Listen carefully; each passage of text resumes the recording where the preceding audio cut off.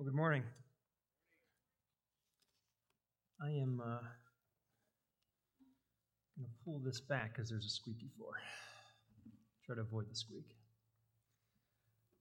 We're going to jump in right away into our series on anxiety. You may recall that the last couple of weeks we've been focusing on being anxious for nothing. The sermon series. This is like installment 3 of that sermon series. And this morning what we're going to do is we're going to look at Philippians chapter 4, verses 6 and 7. Now you may recall that Philippians chapter 4, verse 6 is our memory verse. So in just a moment, I'm going to ask you to stand up and we will read it together. Then we'll pray and then I'll begin the message. So we're going to look at God's word this morning in 4 parts. First, we're going to look at 2 commandments. Then we're going to look at 3 means by which we honor those commandments, the way we do those commandments. We're going to look at 1 promise, and then we're going to look at some application points. So I want to invite you to stand. We're going to pray and read the scripture together. If you have memorized this, I encourage you actually to close your eyes and just as you say it, to allow the word of God to just seep over you. Philippians chapter 4, verses 6 and 7. Say it with me, please. Do not be anxious about anything, but in everything, by prayer and supplication, with thanksgiving, let your requests be made known to God. And the peace of God, which surpasses all understanding, will guard your hearts and your minds in Christ Jesus. Amen. This is the word of the Lord. You may be seated. And this morning we are going to look at prayer. So why don't we begin by praying? Would you pray with me, please? Father God, you are awesome. Lord, we bask in the warmth of your glow and of your goodness. Lord, I am reminded of your word in Proverbs that anxiousness weighs a man's heart down, but a good word makes him glad. And I pray, Father God, that you would open up our ears, open up our hearts, open up our minds, that a good word might be proclaimed, that you might be received and honored, and that your kingdom might grow. We pray this in Jesus' name. Amen. All right, so I mentioned 2 commands, 3 means by which we obey those commands, 1 promise, and then some applications. We're going to jump right in to the 2 commands. The first one is easy. I'll pause. I think it's an Amber Alert. All right, then we're going to do what we're about to pray we're going to do because there's somebody in trouble. Stuart Jackson, would you please stand and cry out to God for mercy in this situation?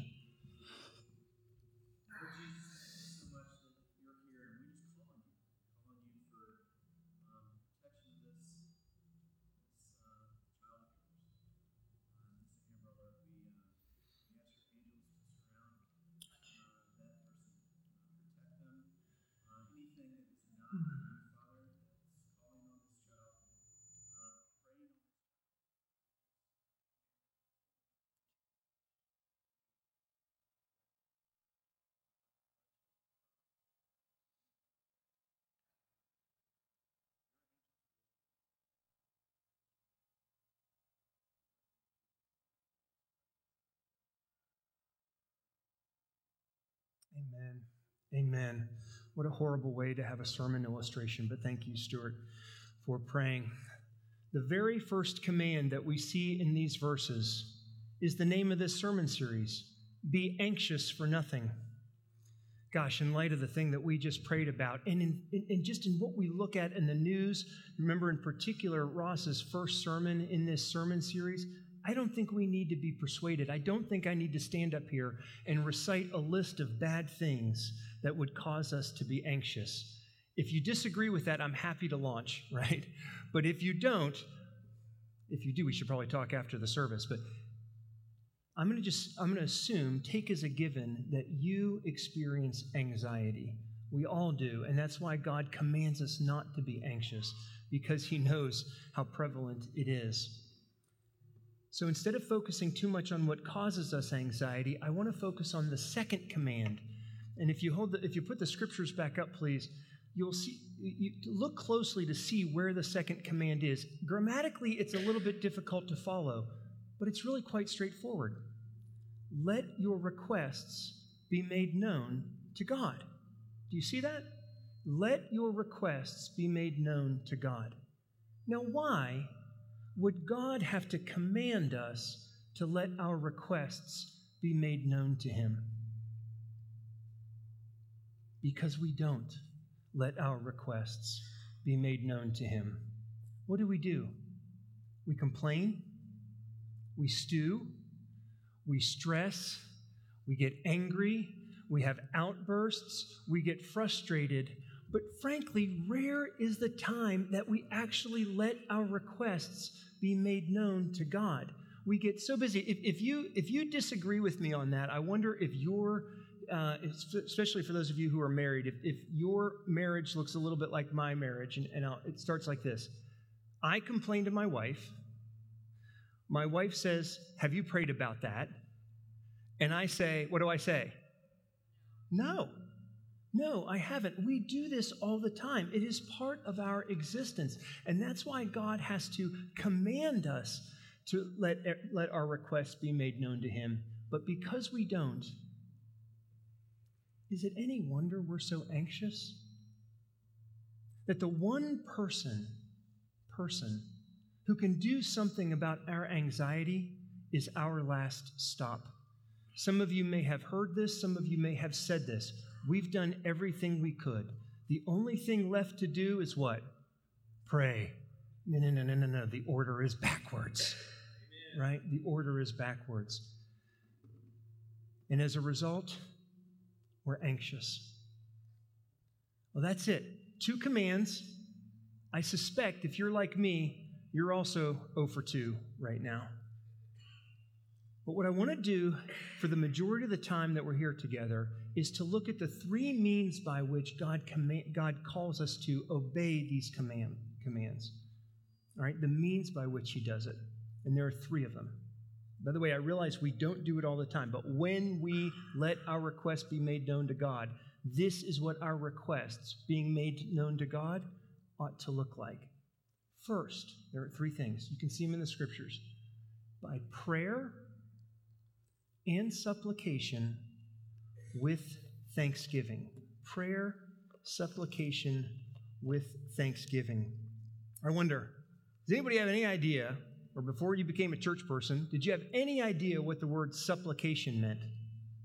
I got saved when I was 30 or 31 years old. Supplication, I'm like, what the heck is that? I mean, like supplies? I go to Office Depot, I need pens. Like, what does supplication mean? I have no idea. Well, it's really simple. It's a specific request. A supplication is a specific request. And so now look at that list again. Pray, it's prayer, supplication, and thanksgiving. And some of you are probably asking yourselves right now, what's the difference between prayer and supplication? Because I'm making specific requests. What's the difference between the 2? And that is where I want to spend the majority of our time this morning, is that the difference, the gap, is immense. A supplication is a specific request, but prayer is communion with God. All right, communion with God. Now I'm talking churchy talk again. I said supplication, and now I'm saying communion with God. What does communion with God actually mean? What does communion mean? Well, I Googled this, the definition of communion, and I found this. Sharing or exchanging intimate thoughts and feelings. That's pretty good. Sharing or exchanging intimate thoughts and feelings. But I want to add to it in this way. When you think about prayer, when you think about communion with God, I want you to think of it this way. Being in and enjoying the presence of God. Being in and enjoying the presence of God. And why do I say that? Because prayer begins with a relationship rather than a request. Okay? Prayer begins with a relationship rather than a request. Why do I say that? Well, there are 2 very important ways God describes Himself in His relationship to us. God our Father. God our Father, the relationship that God wants with us, the interaction, the nature of the engagement that he wants with us is the same as between a father, a loving, kind father, and the child. And I admit that when that child is really small, the nature of that relationship is often going to be request, right? Because the child is absolutely helpless. But over time, the child will grow, and the child will mature. But as we mature, if all we ever do is submit requests, God wouldn't be our father. He would be our slave or our Santa Claus or maybe our employee who we're a little bit dissatisfied with. The relational picture that God paints is not only one, though, of father and child, but it's also husband and wife. If you are a follower of Jesus Christ, come on, give me some church talk. What are you called? What are you known as? The bride of Christ. People who are outside the church don't have any idea what that means. Well, let's talk a little bit about what it means. It means that the Lord Jesus Christ is trying to show us the most intimate, the most personal, the most private interaction that this world should know and say, that's the relationship that I want to have with you. But if all we ever did in our marital relationships was submit requests,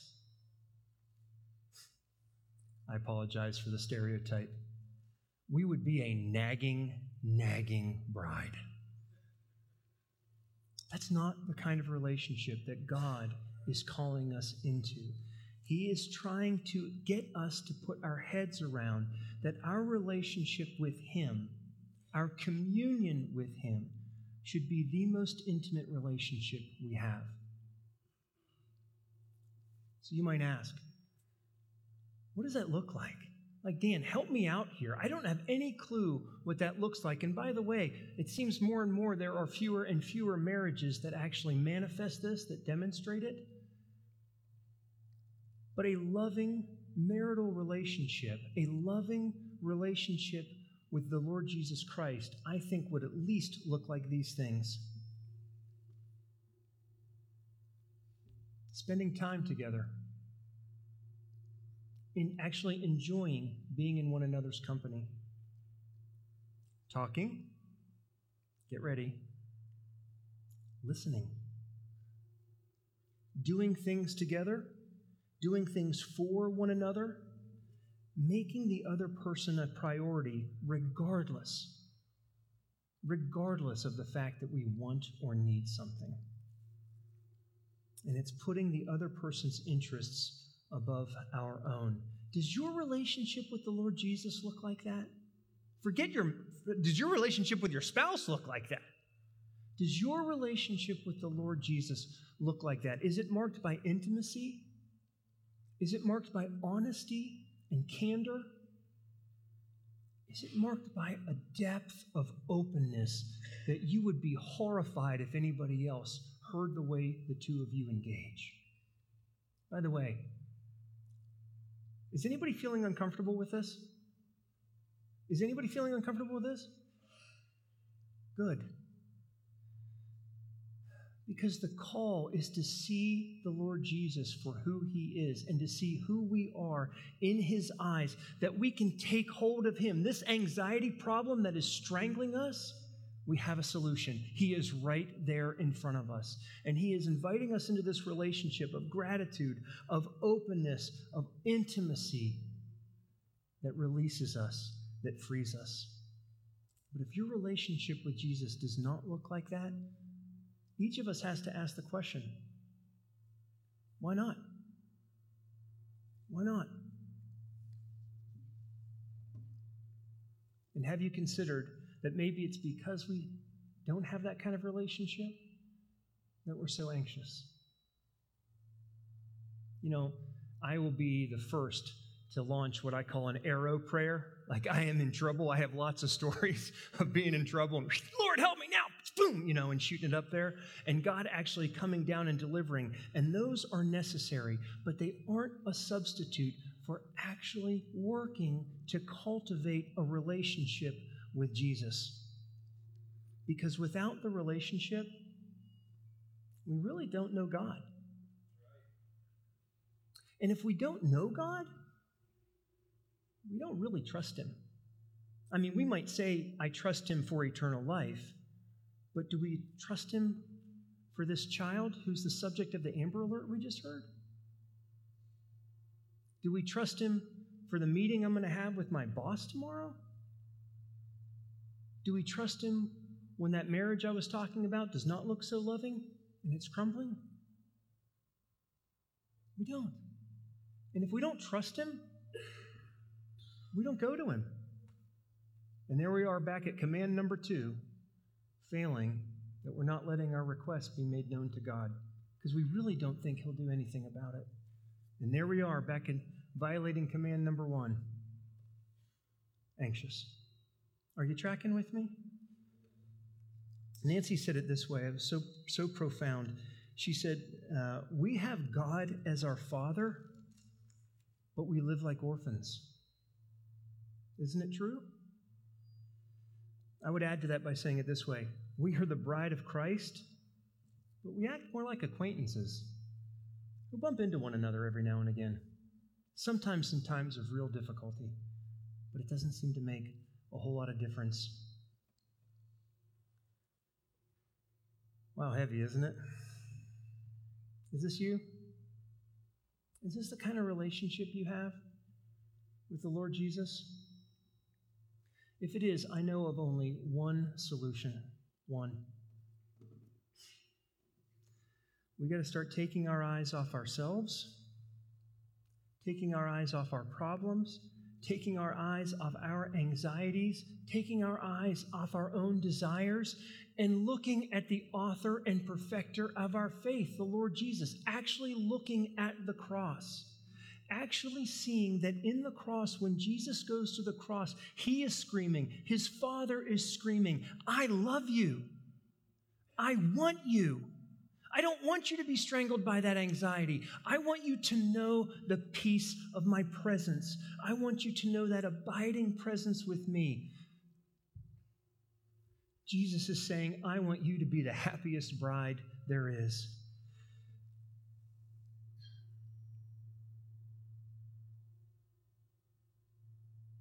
God the Father says, I send my Son to the cross that I may make you my beloved child.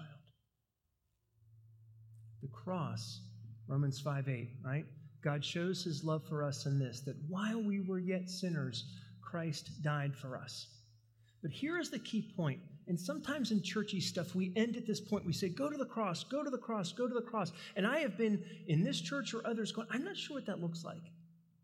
We've got now a visible cross back there, which I think is awesome, but I'm not sure what that looks like. I go to it. Do I just stand there? Does like a lightning bolt hit me or something? Like, what do I do now? And we go to the cross and we look at the cross and we confess all over again our need for Jesus. We turn back to him, but then we take a step.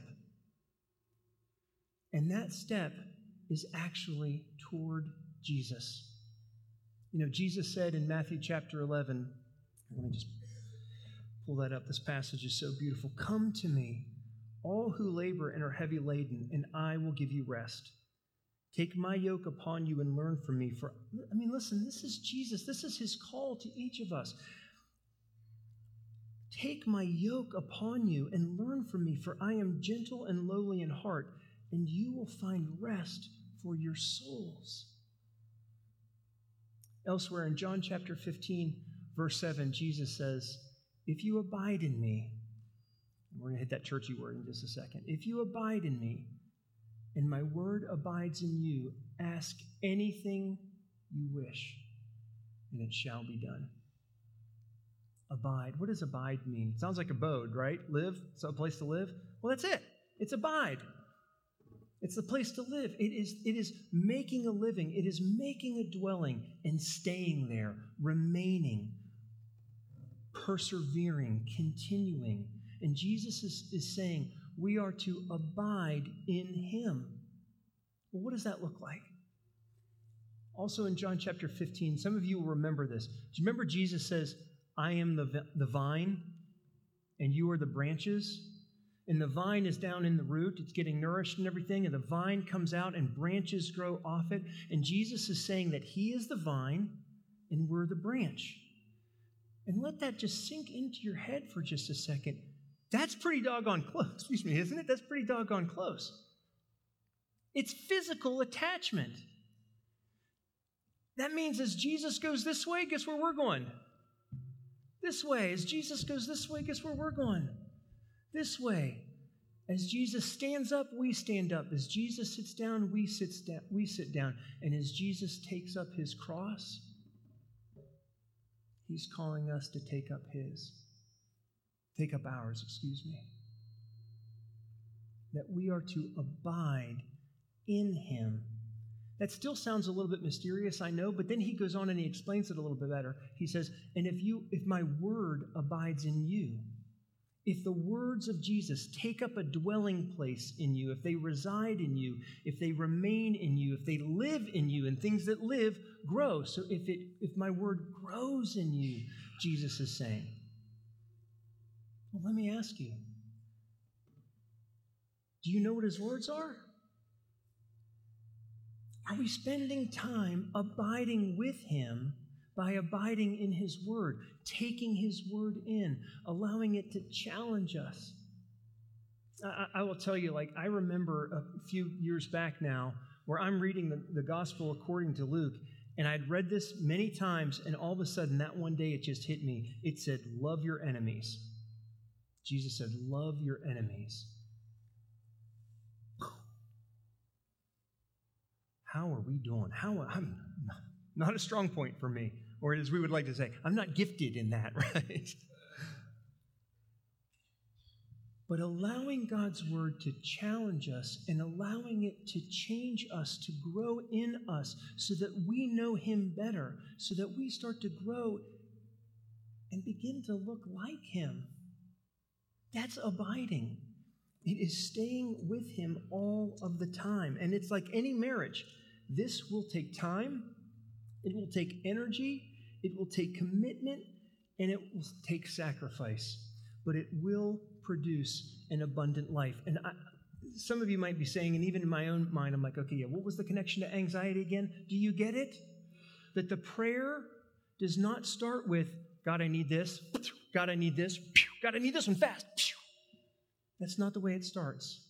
It starts with a relationship that develops over time, where I begin to know him better, that I begin to reveal myself to him more. By the way, not that he needs it. He knows it. He looks right into our hearts. But it is so cathartic when we open up to him and reveal ourselves to him, that we surrender, in a sense, to him and allow him to know us, to begin to abide in him, to live in him, and have his word abide in us. And the next thing you know, anxiety starts to dissipate. Jesus' promise was that he came to give life and that we might have it more abundantly. Anxiety, which weighs us down, is defeating that. And he's telling us how it is that we can defeat the anxiety. It's by being in him, abiding in him. Okay, I spent a long time on that one, sorry. I'm going to move a little bit more quickly through the other two. The next one is supplication. Remember we said we've got the two commands. We've got these means by which we obey the commands. The first one, prayer, is the relationship, right? The next one is supplication. And remember I said it's a specific request? Okay, we need to start making specific requests. That's the command. Let our request be made known to God. So do it. We all have to do this. And it's about everything. There is nothing too small to bring before God. Maybe this is a generational thing from my parents' generation, but and I hope it doesn't persist. But have you ever talked to somebody and you're like, oh, can I pray for you about something? And like, oh, you don't have to pray for me. No, it's not that important. You don't have to pray for me. Or, oh, God doesn't want to hear that from me. God doesn't want to hear about my little things. Hello! Let your request be made known to God in everything. He is inviting us to take everything to him, and it doesn't matter how small it is. He wants it. He wants that relationship with us. He wants to hear what our requests are. And when you do it, when you start to let your request be made known to God, can I encourage you to be specific? How many times have you been in a prayer group like, oh, Lord, bless Susie, Johnny, Jimmy, and Sally. Just bless them, Lord. And then you go on. Did God bless them? You have no idea, right? And there's nothing really for us to go, look at what God did. Look at what God did. No, God is calling us with supplication to make a specific request, to be very specific about what it is that we want God to do. God, my friend Carl needs a better job because he can't afford his car payment and a place to live and food. Would you please get him a better job? And guess what my Lord did? Carl got more hours at work, better job. Boom. What am I going to do? Lord, bless Carl. No. Wow. Thank you, Lord. Look at the awesome thing that you did. Like, that's the call that God has given to us. He wants us to join into the praise. He wants us to know that he is here.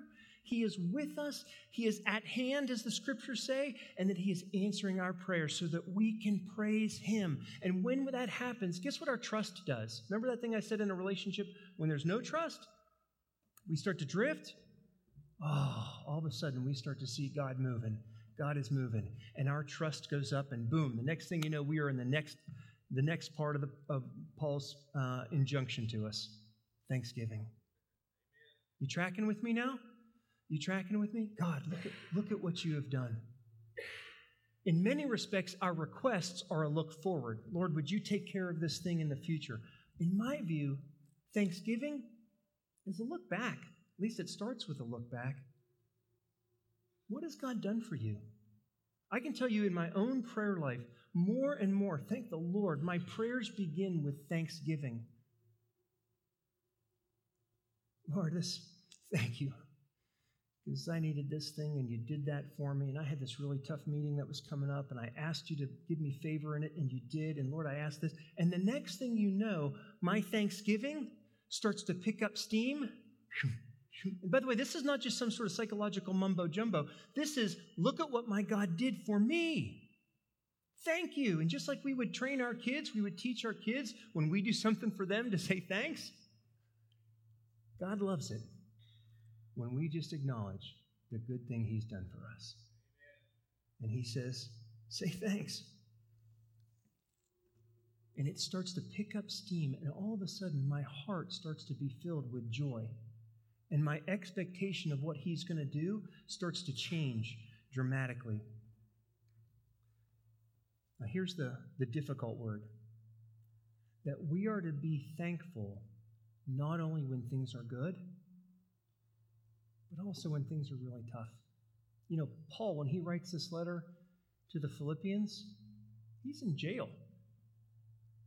You know how many times he uses the word joy or rejoice in this short letter? Something like 13.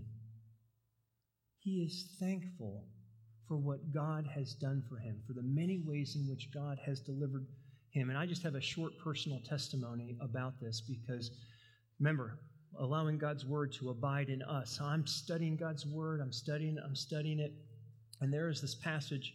It's very similar to to Philippians 4 that we're looking at. It's from 1 Thessalonians, and it says, give thanks in all circumstances.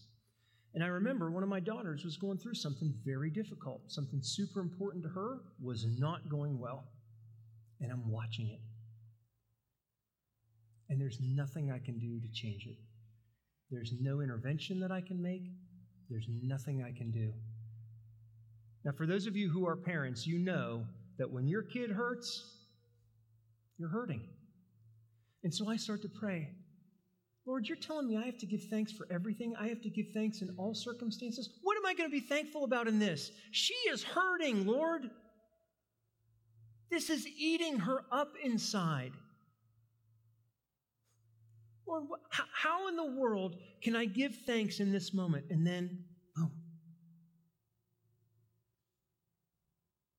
I remember God's word. It's abiding in me. Romans 5. Suffering produces endurance. And endurance produces character. And character produces hope. And I love the way Paul says this. I'm going to see if I can find it quickly from Romans.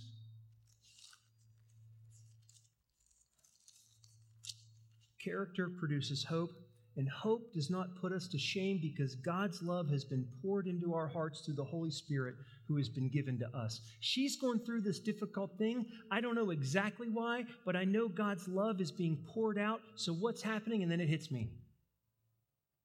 He's making her stronger. He's teaching her perseverance. He's teaching her how to trust Him. And the next thing you know, my angst, my anxiety, and I move into thankfulness. And I say, Lord, I am so grateful to you. I am so grateful to you, Lord, because what you're doing now, the stakes really aren't all that high. She's going through something really tough. The consequences, frankly, aren't that huge. So you're training her in this. So when the stakes are high and the consequences are huge, she will be stronger and she will be ready. And she will know how to trust you more. Do you see that? And all of a sudden, what had been my anxiety becomes my peace. My peace. We talked about 2 commands, 3 means, 1 promise. And what's the promise? The peace of God, which surpasses all understanding, it's a promise, will guard your hearts and your minds in Christ Jesus. All that thankfulness produces joy, praise, hope, and peace. Now, I don't want you to miss what's happening here. The peace is because our trust in God grows, because His bigness grows in us. We're no longer focused on that problem that's right in front of us. He lets us pull back, focus on Him, and then see everything from a bigger picture, from a lens more like His, so we can see how He works. And I love this language of guarding our hearts and minds in Christ Jesus because our circumstances might not change. My kids' circumstances didn't change. But my attitude in it, my peace through it, was radically different. I want to look at the watch. I want to just turn to Psalm 18 for just a moment, because if you struggle with anxiety, if you struggle with how to have a relationship with God. I know I mentioned a lot about abiding in Jesus, and that is critical. The Psalms are sometimes referred to as the prayer book of Jesus. You want to get to know Jesus, get to know the Psalms. Study the Psalms. Just a couple weeks ago in Psalm 22, God just broke my heart. I was building a whole little cement pond around my heart a little bit. God just sent a torpedo in there to blow that up a little bit, to see Jesus and His goodness. And Psalm 18 is so awesome because it begins, listen to what King David says. This is how he begins Psalm 18. I love you, O Lord, my strength. The Lord is my rock and my fortress and my deliverer, my God, my rock in whom I take refuge, my shield and the horn of my salvation, my stronghold. I call upon the Lord who is worthy to be praised, and I am saved from my enemies. Wow, that's somebody who has cultivated a relationship with God, right? And when the trouble comes, and trouble in this psalm is about to come, and he starts seeing it, and it's making him anxious, and things aren't looking so good, then he turns the corner, and this is what he says. This is Psalm 18, verse 27. For you save a humble people, but the haughty eyes you bring down. For it is you who light my lamp. You're the one who gives me the fire inside, Lord. You're the one who helps me to see. You're the one who guides my way. The Lord my God lightens my darkness. For by you, and get this, listen to this. For by you, I can run against a troop. In other words, that army's not going to stop you, Lord. You, because it's your will, I will prevail, because you're good, Lord. For by you, I can run against a troop, and by my God, I can leap over a wall. It's almost like Superman, right? But do you see, his circumstances haven't changed.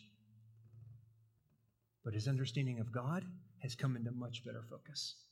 And therefore, the way he views his circumstances and the level of his anxiety changes drastically. And all of those things that we read about in the first few verses of Psalm 18, that God is his stronghold, God is his refuge. Now back to the Philippians language. Our hearts and our minds will be guarded. Get it? Guarded in Christ Jesus. A stronghold around us. A refuge for us. And the peace that is God's promise comes. All right. That's a lot to take in. I'm sorry, I got a little worked up there at the end. A couple of things I want to share with you from just some simple application points for this, because it is my deep desire that we as God's people walk, that he lightens our darkness, and that we walk with him, that we abide in him and his word abides in us, that this anxiety that is crippling the world, that is making pharmaceutical companies buku bucks, and this is not a comment about the need for medicine, but that we as God's people will walk in his extraordinary light, not weighed down by this darkness. And just a couple of things that you can do, that you can start doing today. I mentioned it already. Read, meditate on, and pray the Psalms. Read, meditate on, and pray the Psalms. And when you're stuck and you don't understand what they mean, just imagine, are these Jesus' words? And by the way, then read Psalm 22. Read, meditate on, and pray the Gospels. And get to know this Jesus. Truly get to know him. Not just a Savior who died a long time ago in some faraway place on an old big cross, but a Savior, a God who has made us his bride, who is near, who is at hand with us. Another one, pray with people who do commune with him, who do have communion with him. I used to pray with a guy from Nigeria when I lived back in Richmond. His name's Nelson. And I will tell you that when my prayer life got dry, I found myself imitating Nelson. Oh, Father God. I mean, like, it was so beautiful. And I found myself learning, having witnessed what it's like for someone to commune with God in prayer, having seen it with my own eyes and heard it with my own ears, I started to learn what that relationship looks like, and I wanted it. And so I started to open up. And all of a sudden, I'm using words like my friend Nelson, and the next thing you know, boom, it's my relationship with God. I'm not joyriding on somebody else, but I am learning from somebody else. One way to do that is we have Thursday night prayer that meets over in the building over here. And listen, I got to tell you, I almost didn't write this down because I didn't want to share it. It's so good. Because what's happening now, it's pretty much just me, Bob Cox, and Scott Holtz now. It's so intimate, and the power of God is moving in the three of us. And I'm not talking some mystical thing. I'm not going to run against a troop or jump over a wall, right, like David was just talking about. But God is changing us, and he's encouraging us. He's loving us. And I know it's just me, Bob, and Scott, so that means I know that every one of the rest of you is missing it. And that's why I said I wasn't going to share it, because I don't want to blow the intimacy. But I'm willing. Come. Thursday night, we pray at 7 o'clock over in that room over there. Another thing, step out of your comfort zone and begin to learn to pray out loud. By the way, you want to produce anxiety in somebody, everybody hold hands. Doug, pray out loud now for us, would you? Like, right? We freak out when that happens. Start to learn how to pray out loud. If you don't want to do it with other people, first, that's fine. Do it alone. It will radically transform your prayer life. Be open and honest with God. And here's another thing. Learn how to call him what Jesus instructed us to call him because of who he is. Daddy. Daddy. And start to see him for the great and good, loving Father he is. If you are married, pray with your spouse. Pray with your spouse, even when you don't want to, even when you just got angry with one another. Pray with your spouse. Did I stress that enough? Pray with your spouse. Let me leave you with two other really practical things that are going to happen right after this. First is, Ross mentioned the group connect that's going to meet out here. If you are isolated, if you are not walking this walk with somebody else, if you don't have somebody else who you can see pray, who knows how to commune with God, who has a beautiful relationship with God, go find it. Go find it. Go out here into the group connect and meet with people. And what do they do? And who are they? And how is their walk with Jesus? And how can they help me walk more closely with Jesus? Go out, please, and do that. And then lastly, right now, right after communion, there will be people back there. My wife and I will be among them who will be back there ready to pray for you, willing to pray for you. And when we do that, there should be some pads and some pens that are back there too. Even if you don't want someone to pray for you, there's this new cross that's been erected back there in the back, and there's a basket at the foot of it.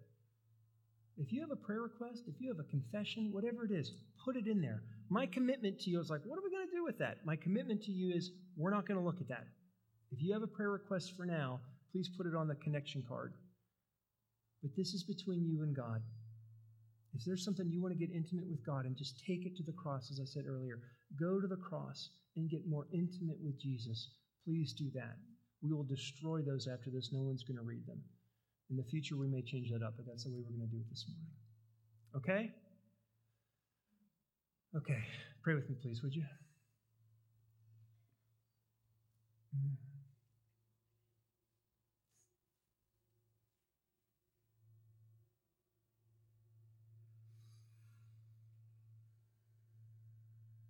Daddy,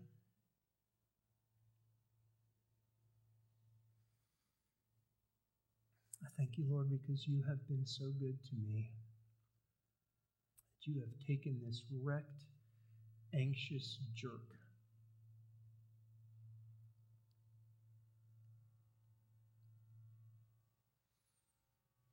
You are so good, Lord. And I am so grateful for the way you have carried me through so much. I'm so grateful, Lord. Just for your goodness.